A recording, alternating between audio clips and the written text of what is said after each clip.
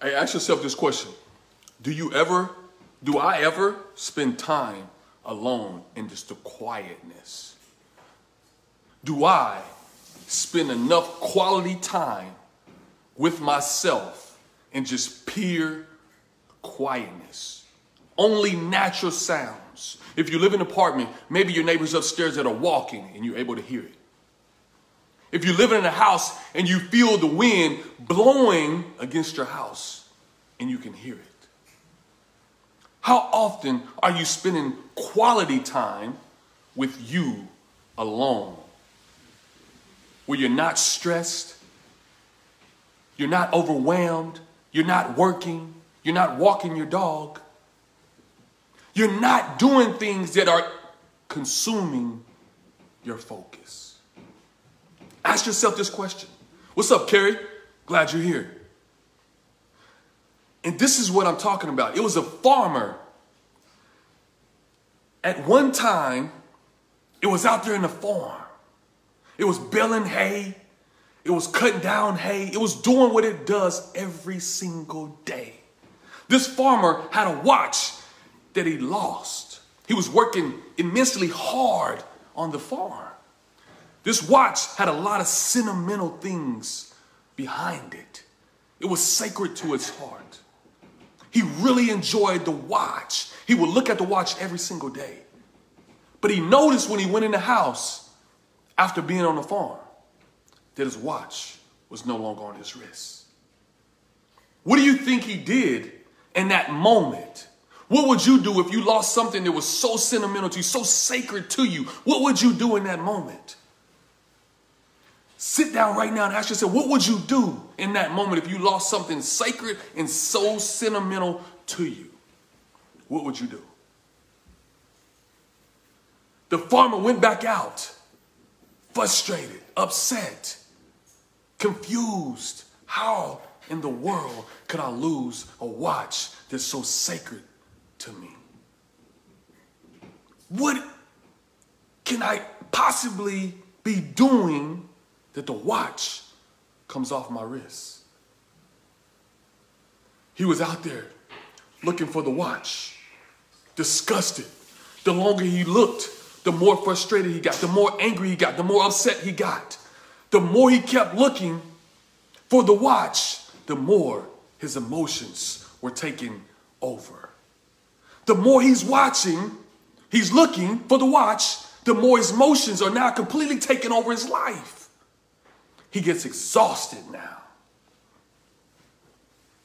Now he's exhausted from the emotions, not from looking for the watch, but the emotions. And I want you to understand this, to understand what's going on right now. He's exhausted, not from looking for the watch, but he's exhausted from all the emotions and the stories that he's telling himself.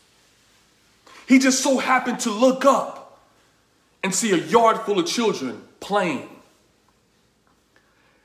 And this is where it gets exciting.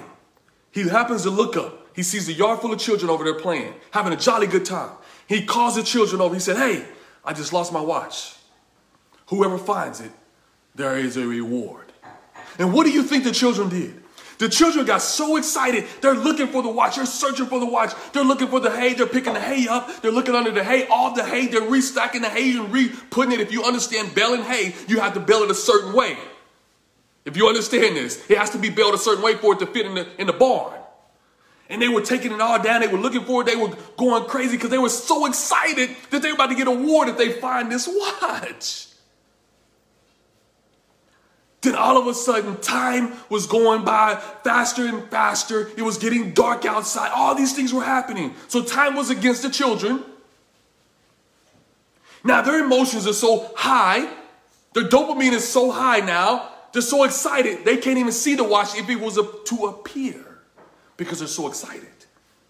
Now time has gone by. Now the kids are exhausted. They come to the man and say, look, we cannot find the watch. Sorry, we're tired. We can't find the watch. But it was one kid. One kid came back to the man and said, sir, I just want one more chance to find the watch. The farmer, he looked at the guy, he looked at the kid, he said, oh my God, this kid looks really genuine, he looks really honest, he looks truthful, he looks really like he wants to find the watch. So the farmer gave him an opportunity to go back and find the watch one more time. A couple minutes go past, 5 minutes go past, I think 10 minutes has passed. The little kid comes back with the watch. Sir, is this your watch? The farmer was like really emotional in tears. Yes, that's my watch. Thank you so much. But he asked the kid, out of all those children I failed to find this watch. What was the trick and how did you find my watch? I want you to understand this. What the kid told the farmer.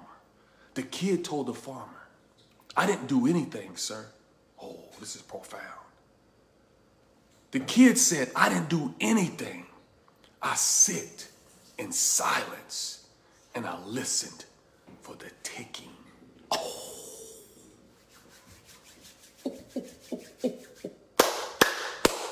Woo! I don't know if you heard that.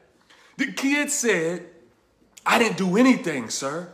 I sit in silence and I listened for the ticking. And once I listened for the ticking, it led me in the direction of where the watch was at. How many times do you sit down in silence? Or is your mind always going? Are you always moving? When you lose something, you always frick it. You always out of control, frick it. I don't know if that's a word. I would just say shucks it, or you frick it, or you shucks it, or whatever. That's what I would say. I would just, shucks it. But what do you do when you lose something? What do you do when you're in traffic? What do you do when you go to that airport counter and that desk counter? What do you do? Are you completely out of your mind? Are you completely out of control? Your emotions are taking over. Now you're exhausted from the emotions. You're not exhausted from losing whatever you lost, searching for it. You're not exhausted from the traffic. You're exhausted from your emotions that has taken over. You're exhausted from the stories that you're telling yourself, the stories that you have created. That little boy said, I didn't do anything. I sit in silence and listened for the ticking. What are you going to do next time? Did you get in traffic? The next time you lose something, the next time your emotions start to take over, will you come back home to yourself and listen for what's next that is in store for you? Or will you be in chaos? Will you create these stories and allow your emotions to take over? The little boy said, I did nothing but sit in silence, and I listened for the ticking. How often do you listen? How often are you in silence? Ask yourself these questions. Are you ready to completely be in control over your emotions? Are you ready to take your life back from the jaws of defeat? Are you ready to walk with your shoulders back and walk in the presence and the power that you possess inside of you? Are you ready to live a life full of abundance, joy, peace, and prosperity in your life? Be fulfilled in all what you want it to be. If you said yes to any of that, now is your opportunity. Now is the time to decide that I want to be joyful and fulfilled. If you feel called now, send me a message and join me in my 3 spots that are available now for one-on-one coaching with me. This is the closest you get to my energy. This is the closest you get to transformation. This is as close as you get to healing. This is as close as you can possibly get to be in the mix with me one-on-one. I'm ready. 3 spots available and they're open. Let's go. we say, ah, shucks.